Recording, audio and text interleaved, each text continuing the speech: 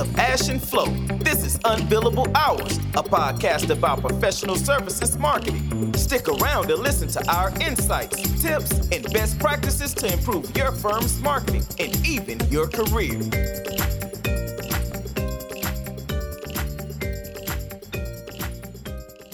Welcome, everybody, to this new episode of the Unbillable Hours podcast.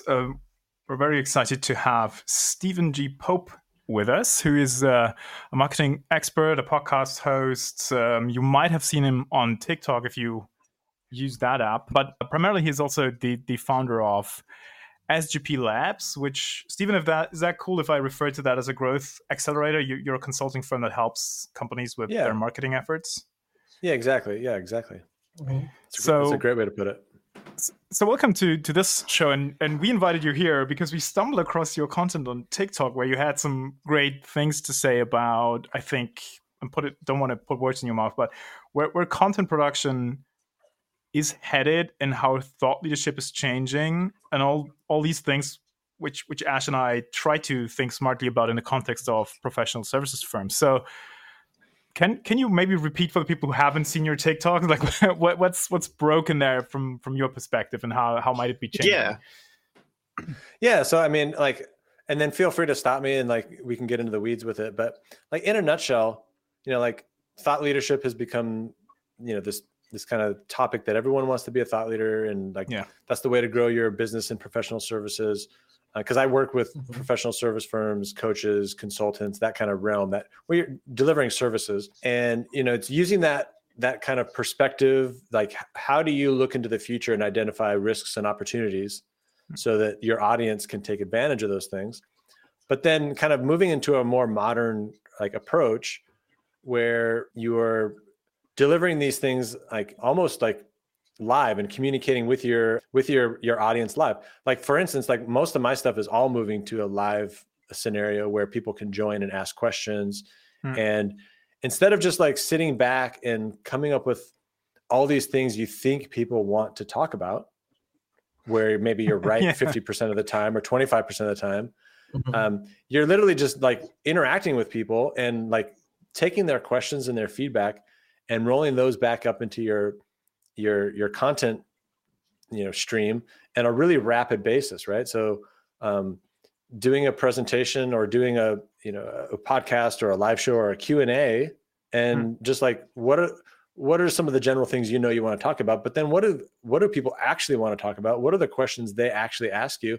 Because they're usually way different than what you think they're going to be. They're a lot more basic than you thought they needed to know. If you're an experienced professional and you've been in a field for 30 years, you're so far down the experience track that some of those basic things that you just don't even talk about, when in fact that's some of the juiciest content, right? So I think what it is, can I add something there real quick? Sure, Sorry, because I love that, because I always used to rail against this notion, which you get in many consulting firms. Oh, we got to sell to the C-suite, right? And then the content that gets produced is so high level and strategic that it's borderline generic. Whereas the stuff that actually works is 2 notches down from there. I don't know, director or manager level, more tactical, more technical stuff. And most of the firms, that's actually how they sell. And they know it. The guys in the practice know it. But go to the marketing department, everybody's no. We got to have a big think piece for the C-suite, which in reality then never. I mean, of course, they eventually sign it off or sign the check, but they're usually not the buyers or the people in the process, right? I don't know if that. They don't have time. And here's the thing: and it's almost impossible to do.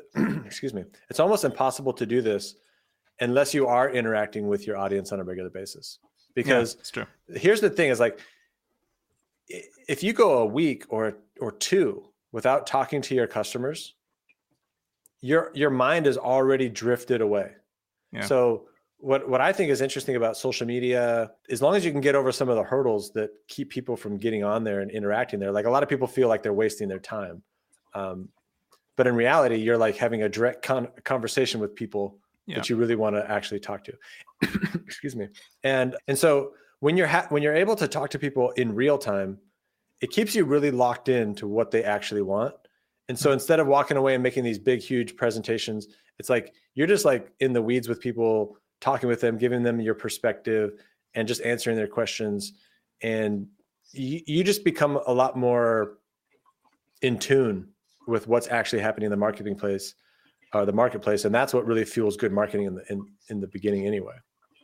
Yeah, So- I mean, from what you're saying, is basically you're cutting down the time to react and respond, which is essentially really important in an age of conversation. If you're basically just putting something out and then, waiting for someone to react and then waiting again to respond, it's just things have changed in the market by the time, you actually put out your response. Yeah. And here's a funny thing, right? So like, I'm able to do this really fast and dynamically, and I'm like one guy. Mm-hmm.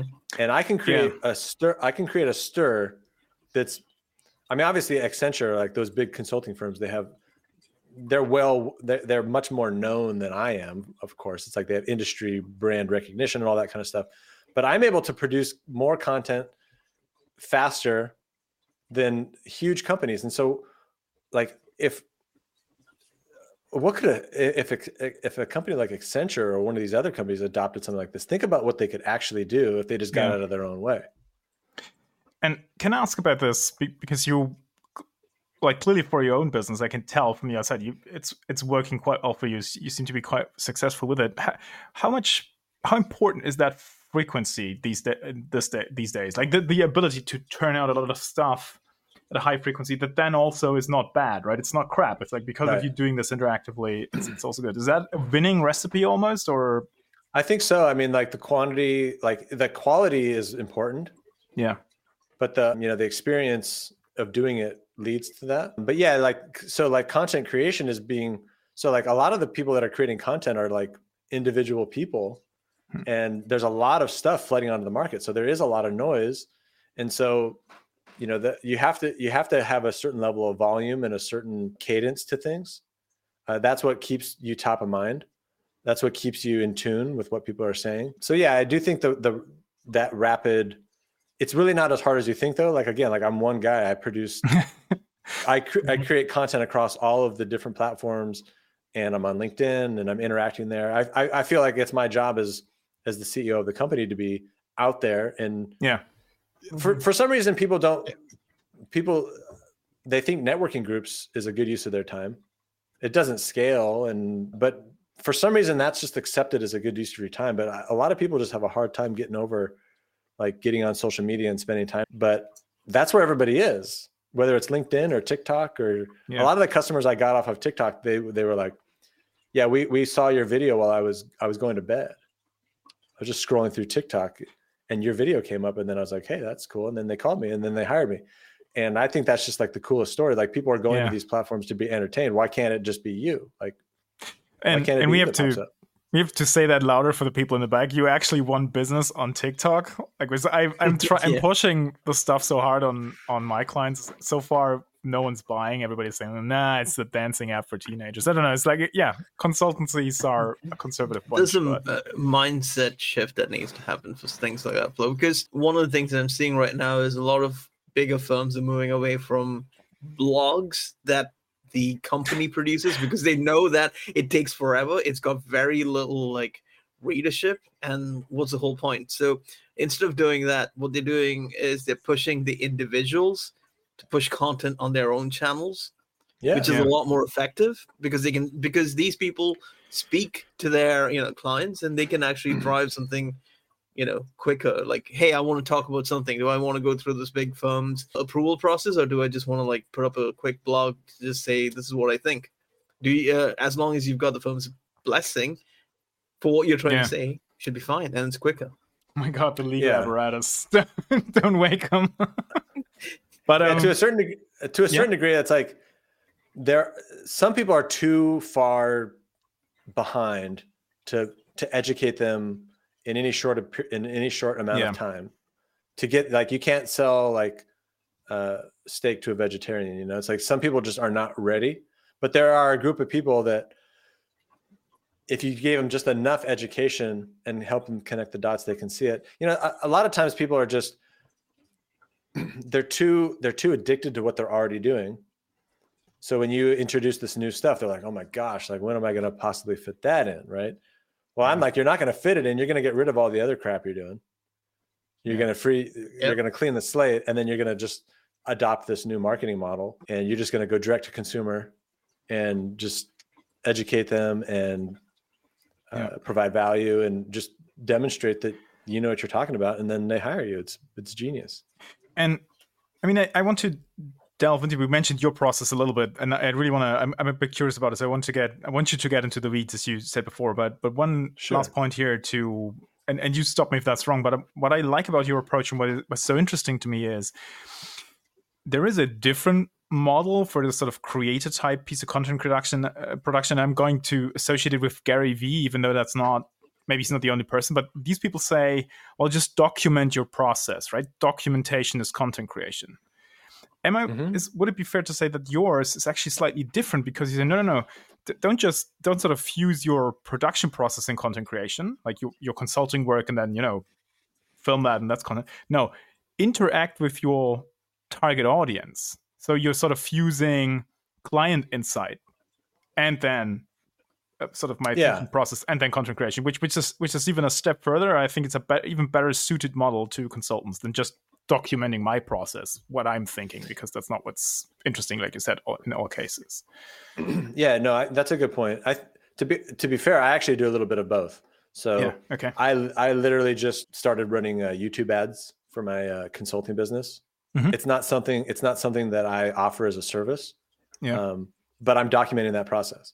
So I'm telling people, hey, I just launched this. Hey, go check out my ad. Here are my results for the first couple of weeks, because that fuels that also helps fuel just my passions of learning something new. And then it's just showing a new side of me and keeping things interesting. So, but I would argue, like the way Gary Vee says, document the process. You could argue I'm doing the same thing. I'm really just out there documenting the conversations and the interactions and then using those as content. So like if somebody asks me a question on a live show, then, it's documented and I'm producing it. So maybe it's not too important to like, I think where Gary Vee talks about documenting the process, he's often talking to people, like he's a big marketing agency that big companies hire him, but he's also, when he's on social media, he's often speaking to an entrepreneur that hasn't started yet. Yeah. So the context is important, right? So all these messages that people put out on social media, the context is extremely important. Yeah. He's talking to somebody that hasn't even started. And so he's talking to somebody that's like afraid, like, what do I even talk about? So he's saying, hey, don't even worry about it. Just document what you're doing every day, and people will be attracted to that. They'll see you making progress, and then they'll inevitably be drawn to you. But I think for a consulting firm, documenting the research you're doing, documenting internal calls, those could all be that's off limits. Those could all be, I mean, typically, but like that could be a really great source of content because that's where people get creative. That's where they're open. They're just like, that's where someone goes on a rant. Now you have to have all the systems and processes to like capture that and like make sure that it's actually used, which is a different challenge. But you could totally do it. See, I completely agree with you that it's all about the capture, because anything you create essentially is content. That's the first thing, right? So it's about the capture, then figuring out where can I place this thing, or at least having in your mind that it's almost like when some film directors, when they're walking through like a place, they're like, oh, it would make a nice shot. So as you create your content, as you keep talking about it, all right, this is going to go well on TikTok, this would go well on YouTube, this is probably better on Instagram. You just kind of know where it goes, and that's the thing. You keep doing it. That's the thing, is that you have to be like, I know a lot of people that record all their Zoom calls and they just go to the graveyard. So like, it takes like a thoughtful workflow. So like, as soon as that video is done, it needs to go somewhere. It needs to be like my weekly content creation process starts like literally after my live show is done, after a podcast is done. Like stuff's happening that Thursday afternoon. By the end of Friday, everything is like done, and I'm moving on to the next piece. Yeah. Whereas if you don't have that, like you're gonna get so crushed by the speed of what's happening. So that speed and what's cool though is like I'm not doing a ton of stuff. Yeah. When I say this weekly process, it's not like it's like, but the process is there, the catch is there, the skills, the processes, the checklists, they're all there to capture and push and move on. So without giving all the secret sauce away, can you walk us through you put some hints here and there already. Can you walk us through the process you're using in some detail? You don't have to. You decide how much you want to share. I literally just did a live show where I literally gave everything away. Yeah. I saw that on LinkedIn, by the way, that it said Stephen was live, blah, blah, just because before the podcast. Yeah. All right. Yeah. So I don't mind. It's a few different things. So just to kind of set the stage, I'm also a tech guy, so I have a lot of automation and stuff, but this isn't all the automation stuff that I talk about and nerd out on isn't that important, but it essentially comes down to a couple of things. You got to map out your planning workflow. So what are the topics that we're going to be talking about? How do we schedule those out? Are guests involved? I mean, some of the stuff, you're doing it. And then it's having that workflow and then getting that workflow into some sort of project management software. Like it could be Asana, ClickUp, or Trello or whatever, so that these things become like checklists that you can kind of just go through real quick without thinking. Because you don't want to think. It's the thinking that, like, every day, where people spend waste most of their time is thinking about what I need to do next. So I eliminate all those different things. You get a good planning workflow. And then right after, there's various things that need to get done. Like the video needs to be processed. It needs to get sent here. It needs to get sent there. Somebody needs to load it into a tool like Descript to make clips from it. Who does those things? Who are they assigned to? It's like really kind of like, I'm just going to say basic process stuff. Yeah. But it takes someone to be thoughtful to sit down and do it. Yeah. And then after that, it's like, what's that post-production workflow look like? Like, are you making clips from it? Are you going to YouTube? Are you doing this or that? And then what are the steps that need to happen there? And then also having like a weekly content planning agenda where people can come and be thoughtful. And they're talking about, hey, like on my live show, my wife is actually fielding the questions and then putting those on a Trello board so I can answer them as they come in. And then that Trello board now becomes my source of insights of what people are talking about. So I can keep track of these things. And then come Friday, when we're being thoughtful about it, then I can sit and we can slow down. What went wrong the last week? What are we going to be talking about next week? Do we need to update any of the processes? Finish that, and then we're done. And then I have technology that further makes a lot of that even easier in terms of like creating folders and structures and stuff like that, because I want it to be such that if I need to click somewhere, if I need to go to a folder, if a team member needs to find a file, an image, an MP3, an MP4, it's just a click. It's right there. And nobody's searching for things. Nobody's emailing anybody saying, where is this? Where is that? Where's the status of this? It's all just organized. And so that's where some of that tech organization automation comes in. Yeah. That just further helps me streamline it even more. And I think you said it's not that important, but I think that the tech stuff, I think it might become over time, because also part of your process is, and you mentioned this idea of having live events and then capturing the content there and repurposing it in all kinds of smaller formats, right? So the idea is I always have something that's A, longer form, B, ideally involves my target audience, and then that gets chopped up into all kinds of pieces. So I think it is helpful to have a structure in place because I'll do this a couple of times. You'll be sitting on an archive of a ton of stuff, I'm guessing, right? So it's probably good to be organized around that. Yeah, I've got thousands of pieces. I don't always tap into it, but it's there. The only reason why I bring that up is because I do find that people, they try to automate things before they've actually even done it manually.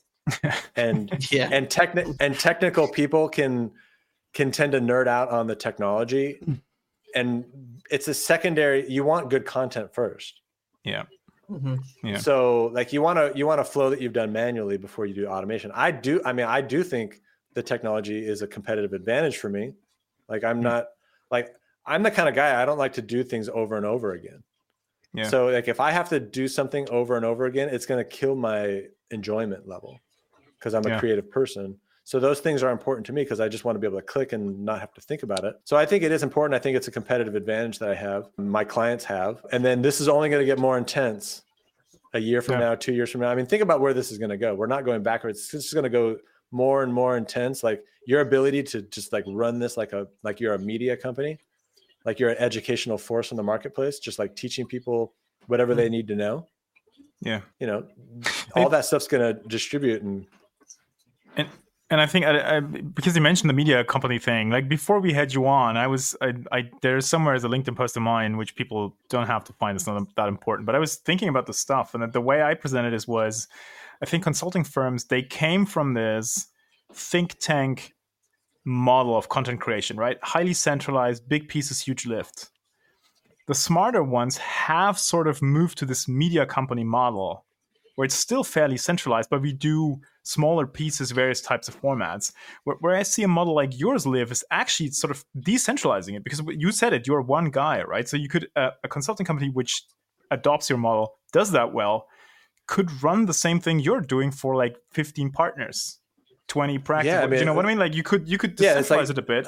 So it's no longer just one media company. It's essentially you equip all the interesting people in the business or in a distinct industry with a model like this. You could really punch above your weight class even as a mid-sized firm, right? Yeah. There is one thing to like caveat to that, Flo. Is that you got to make sure that they're all saying similar messages. Yeah, the governance headache comes in. I get that, but yeah. Well, I guess that kind of like, I don't know the big consulting realm like Accenture, but like, yeah, I'm sure there is, but in a smaller firm, I think you're right. Like, and what's so cool about this is like, this is the paradox is like, those kind of companies have the resources to actually do like like they could really do something quite amazing and be very dynamic if they could just, number one, get out of their own way and keep it simple and not over engineer it to begin with. It's like, there's so much opportunity. I think it's actually quite fascinating that the people that are actually the only people that I see really leveraging social media really, really well, it's like the big brands, right? Like Nike and all these, I mean, they're all over the place, right? And then it's like the small creators. Yeah, it's the creator economy people. Yeah. Yeah, there's all these people in the middle that are the kind of the traditional companies that haven't figured out, like, especially the professional service firms, right? Like they're all, like, it's so old school. And it just blows my mind. It's like all of these creators at the bottom, half of them or 99% of them are literally crafting their offer as they go. Like they don't even have a business yet. They're just creating content and figuring out what that business is. And then they finally strike gold or they go out of business. The big brands already figured it out. Tons of content everywhere. And yet there's this middle group that have all the resources, all the money, all the talent, the product, the experience, and they're just sitting there. And they are the industry that relies on that stuff. Like, think about how is the Boston Consulting Group was freaking founded on BCG perspectives, right? Which was Bruce Henderson, the founder, typing out letters to executives. He was doing content marketing before the term was invented, right? Like it's built around that stuff. So they should be the best at this, but for some reason they can't grasp the like. They're just stuck in the blogging writing world. That's the and only sometimes thing. not even. I mean, we could. That's another show discussing the reasons. But I just one sort of snarky comment for the listeners if they care about this type of stuff. I think 2 or 4 weeks ago, some American magazine published the consulting leaders. They had like 2 lists, male and female leaders of renown, like 25 people on each list. And I saw that, and this is not a comment about the abilities of those leaders, but I had to Google like each and every one of them.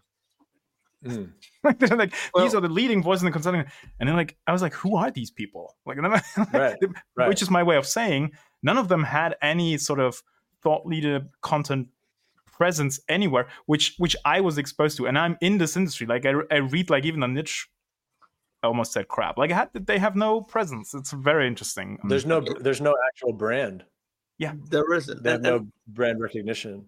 I think part of the reason that specific case is because these people are their own personal brand and they work by talking to their clients and then client referrals and conversations that they're so stuck in the old model of that they don't realize that there is another way they can like have these conversations, can go for it. They're so stuck in the physical, right, that they're not figuring out the non-tangible kind of stuff. And the bigger issue is the fact that they don't quite understand how it works.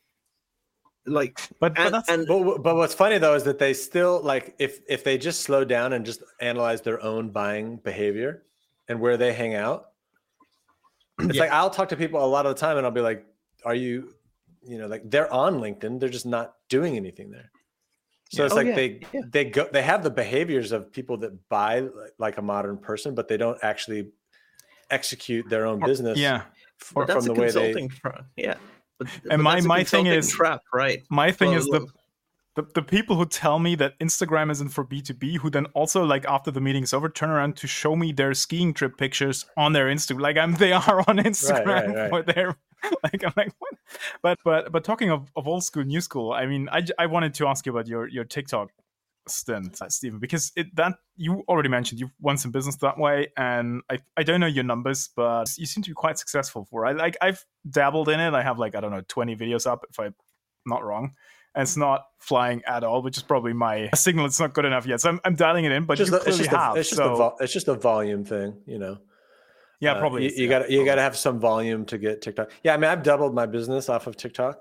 Nice. I've been hired by I was hired by a $5 billion company, which I think that's not actually my ideal client, and it's probably not the client that I really want to grow my business with because it's not the cultures. Is like even like my ideas don't fit their culture as well. But all my customers have been 35 or older, and I was able to get onto TikTok pretty quickly, mostly just because I was sitting there one Christmas and I was just scrolling through it, and I was like, you know what? It's like I wish I had been on LinkedIn before it got real busy, because you see people that were on there a long time and they're like they got all this organic reach and all this stuff. And I was looking at it, I was like, well, if I'm on TikTok, there's got to be other people like me. I'm selling to people like me. And I'd already had a bunch of practice making videos and stuff. So it was pretty easy for me to jump on there and just like talk into the camera. Cause I didn't have that fear of video that is always an impediment for someone to jump into this stuff. But I just made some logical conclusions. I was like, if I'm here, somebody else is here. I'm going to be here early. But yeah, TikTok has been a really cool place. And not only can you grow your business, but then you also become a better content creator. You become better articulating yourself. I get better at telling little stories, that kind of thing. And so video plays a huge role in your presence. Like, can I ask what is the sequence of things? Do you take a video for YouTube that also goes on your blog? If people visit your blog, it's primarily videos, right? Or 100% videos. I don't know. I haven't read all of it. But YouTube first and then repurpose for TikTok, or do you do both? Or is that two different production streams? How does that work for you? Yeah. So currently I do my TikToks. I've gone through various iterations.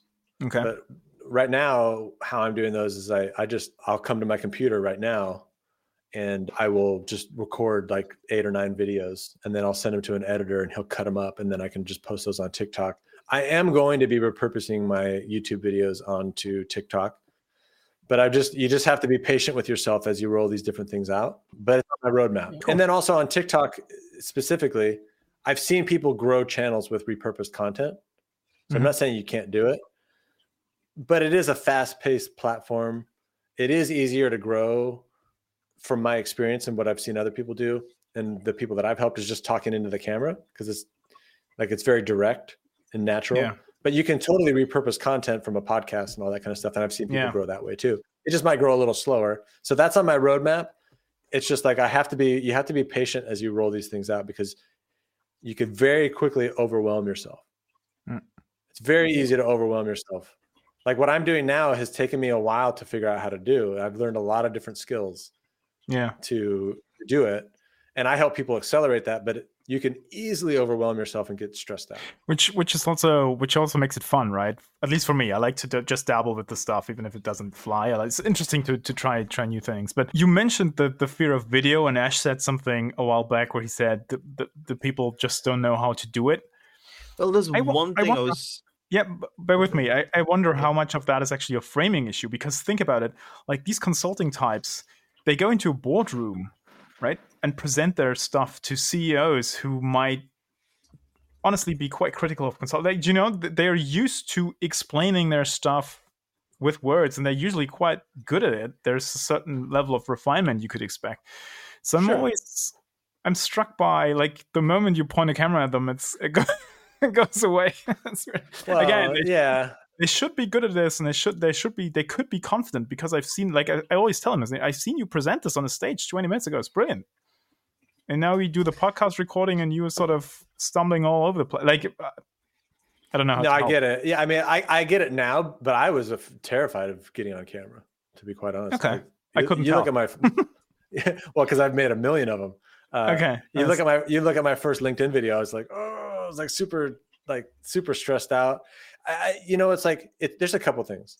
It's like fear of video. You're recording yourself. You're looking into the camera. You're articulating your ideas, and then you're putting it out in a place that you have no control over. So like, yeah, if you're used to doing boardrooms and presenting to these different types of people, but now when you go onto LinkedIn or TikTok, you're going to have a kid on there saying that you're ugly, or you're that's a stupid idea. Like, get out of here. This is not for old people. I mean, you're going to get bombarded with just like stuff that you're not used to. And when people it's just different. So I have a lot of like empathy for that, because I've, number one, gone through it, and number two, like I've learned that it's one of the most interesting things. Like, all my clients get stuck on different things. Some are good with equipment. Some are good with process. Some are good with getting on video. Some are good with coming up ideas. Some are scared of video. Some can't keep a calendar event straight. Some can't, like, they don't know how to use Google Docs. So there's this wide range of different abilities, and like you've got to, or I have to be able to detect where are they going to go awry, and provide the training that they need to isolate that problem that they have. Because I've got training material for all sorts of things, and like some clients will just skip it because it's not an issue. Interesting. Flo, what I was trying to get at was there's also the consulting firm trap, where consultants are really good at selling and telling their ideas to other people. They don't implement it themselves. They don't take it in-house. The self-implementation aspect is quite low. Whereas, like, in your case, Stephen, you basically try it out for yourself before you go and sell it to someone else. You try it out and then you do it. So that element doesn't exist there. It's more like, I'm helping you solve a problem. Am I going to fix myself or do anything for myself relating to this? No, not really. I'm just going to tell you what to do. Right. Yeah. So right. That's actually an interesting. I've really noticed this in like it's a business philosophy. It's like there's a lot of businesses that sell something different than what they do for themselves. Right. So like, I'm a marketer. I help consultants grow, but I'm applying the same.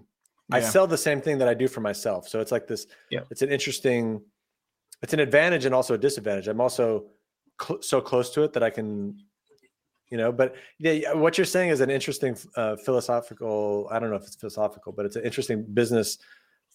I think you need to be conscious of that. Like, some people get to sell what they do for themselves, and some people have to do something different for themselves that they are doing for other people. And, so I'm in the weeds with myself and figuring all these things out. And so, it's an interesting. There's a third aspect. I think, Ash, to what you're saying is sometimes this is just not intentional, but it's sort of, it's grown that way. Like to your point of documenting my process or repurposing what I do for work for my content, right?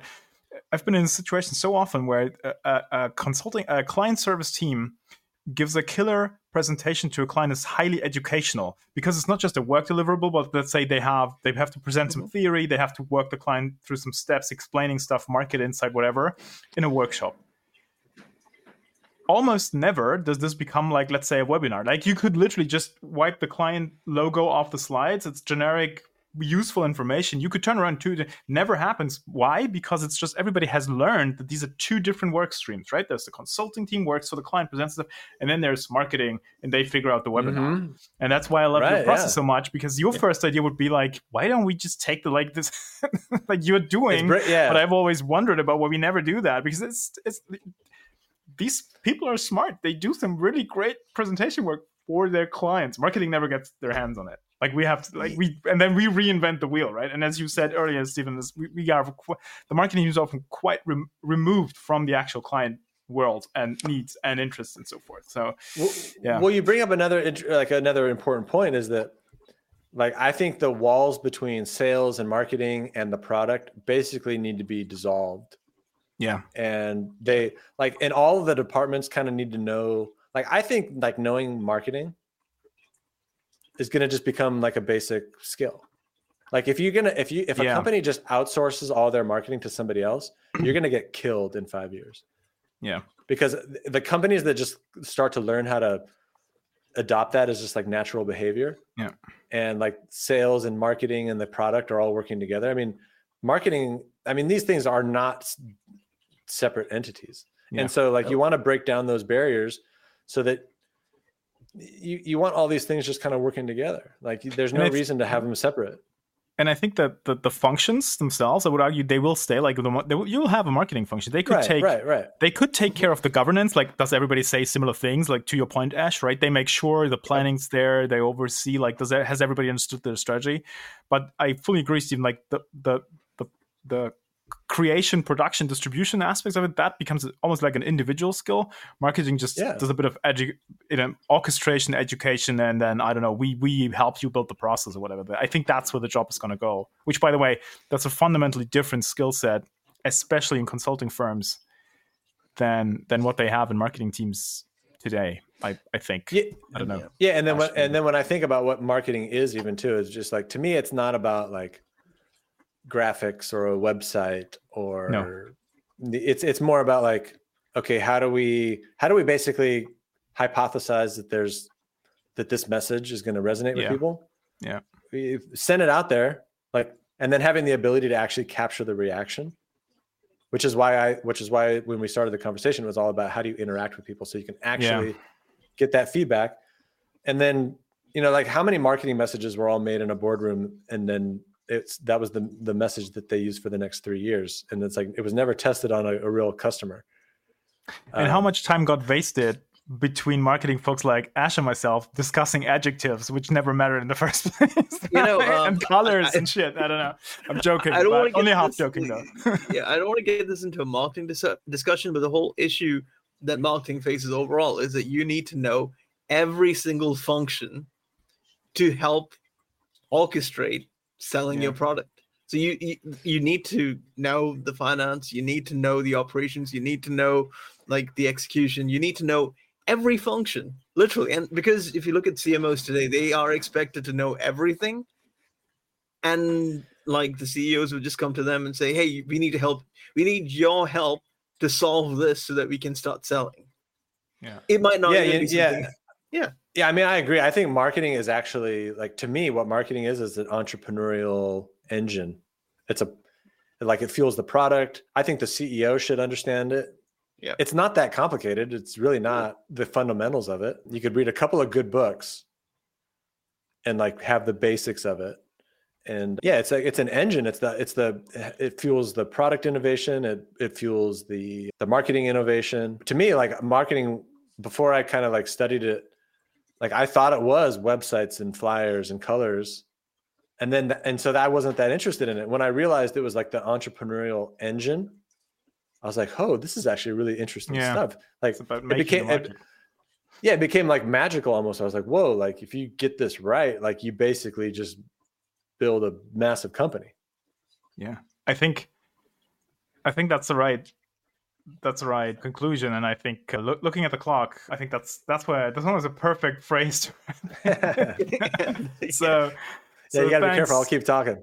So thanks, Stephen, for joining and for shedding some light on where you think it's headed. And I recommend people check out your stuff and delve a bit deeper into your process. It's very interesting. And the challenge for us and our listeners maybe is to figure out how we can make that work in bigger firm world, which is a different beast. But I still think that the methods could hold and be down there. So last question for you, Stephen, is if people want to learn more, and we can put a bunch of stuff in the show notes, but what is the best place to go to? And then, if you do go to my website, sgplabs.com, you can easily access like a lot of my content. So like right at the top, you can go to YouTube, right? And you can just go to YouTube. You can digest a lot of the stuff. I'm talking about this stuff all the time. You can also find me on LinkedIn. If you type in Stephen G. Pope, you can find me there. If you go to TikTok, you can find me. You go to YouTube and you type Stephen G. Pope into Google, I'm going to pop up. My content's going to pop up. I'm going to bombard you with all of my thoughts. But going to my website's the easy portal to find all of the stuff. And yeah. And when's the next live event? Just in case. Keep I have in one mind on that this Tu- will. Hold on, sorry. This is a tricky question because this podcast will air yeah. in 2 weeks. Oh man! But do you Well, on so I every do- week or every month, or what's your cadence? I go live every Thursday at 11 a.m. PST, Oh, nice. Okay. and that's actually I go live on TikTok, LinkedIn. I'm actually going to be going live twice a week shortly, and that'll be at 11 a.m. PST on Tuesdays. And that'll be like the Tuesdays is going to be like more like a round table where people can just come and ask questions, and I'll give a couple of talking points, and that'll be it. Yeah. And then on the Thursdays is where I'm doing a little bit more targeted how-to type kind of thing. But in both cases, it's all live. I'm handling questions from people. So you can always find me live pretty much every week. Impressive. It really is. That is cool. I'm saying this as someone who had a senior content role in a large firm and a team of 4, sometimes 5 people with an agency, and it took us 2 weeks to put out a blog post. If we had really great 2 weeks, just yeah, it's funny. Like people make it way too hard, and then they also want to outsource it. Like they're afraid. They're like, this is something that I deal with customers, and like some of the people I work with or I want to work with aren't ready yet. But like, you can outsource things, but you want to outsource them in like tasks, like, oh, this person can do this task for me. Like they can edit my podcast. Mm-hmm. But a lot of people are outsourcing the results. Like, or hey, the go thinking. get me the thinking. And it's like, no, like if you're a subject matter expert, like be the expert. Like how are you going to export that? Yeah. How are you going to, like, if you're a CEO, how are you going to like really look at this? I mean, I'm not saying that there aren't marketing firms that can get you results. Of course there are. But like, if you own this internally, and like, think about where you're going to be 12 months, 24 months from now, as opposed to the company that's like, hey, can you help me with this? And it's just like some other company. No company cares about you as much as you care about it. I don't care what they say. You care about your company. You care about your customers more than anybody else. And to give that control or that result to somebody else is a mistake. Yeah. Yeah, I'll agree there. Beautiful. I agree 100%. Right on. I really like this. So thanks for hopping on. That was a great conversation. I'm going to stop the recording now. Thanks, Stephen, and have a good rest of the week. Thanks for having me on, guys. I appreciate it. It's been fun. Cheers. Thanks for joining. Cheers. Thanks for listening to Unbillable Hours. If you want more, tune in next week. You know where to find us.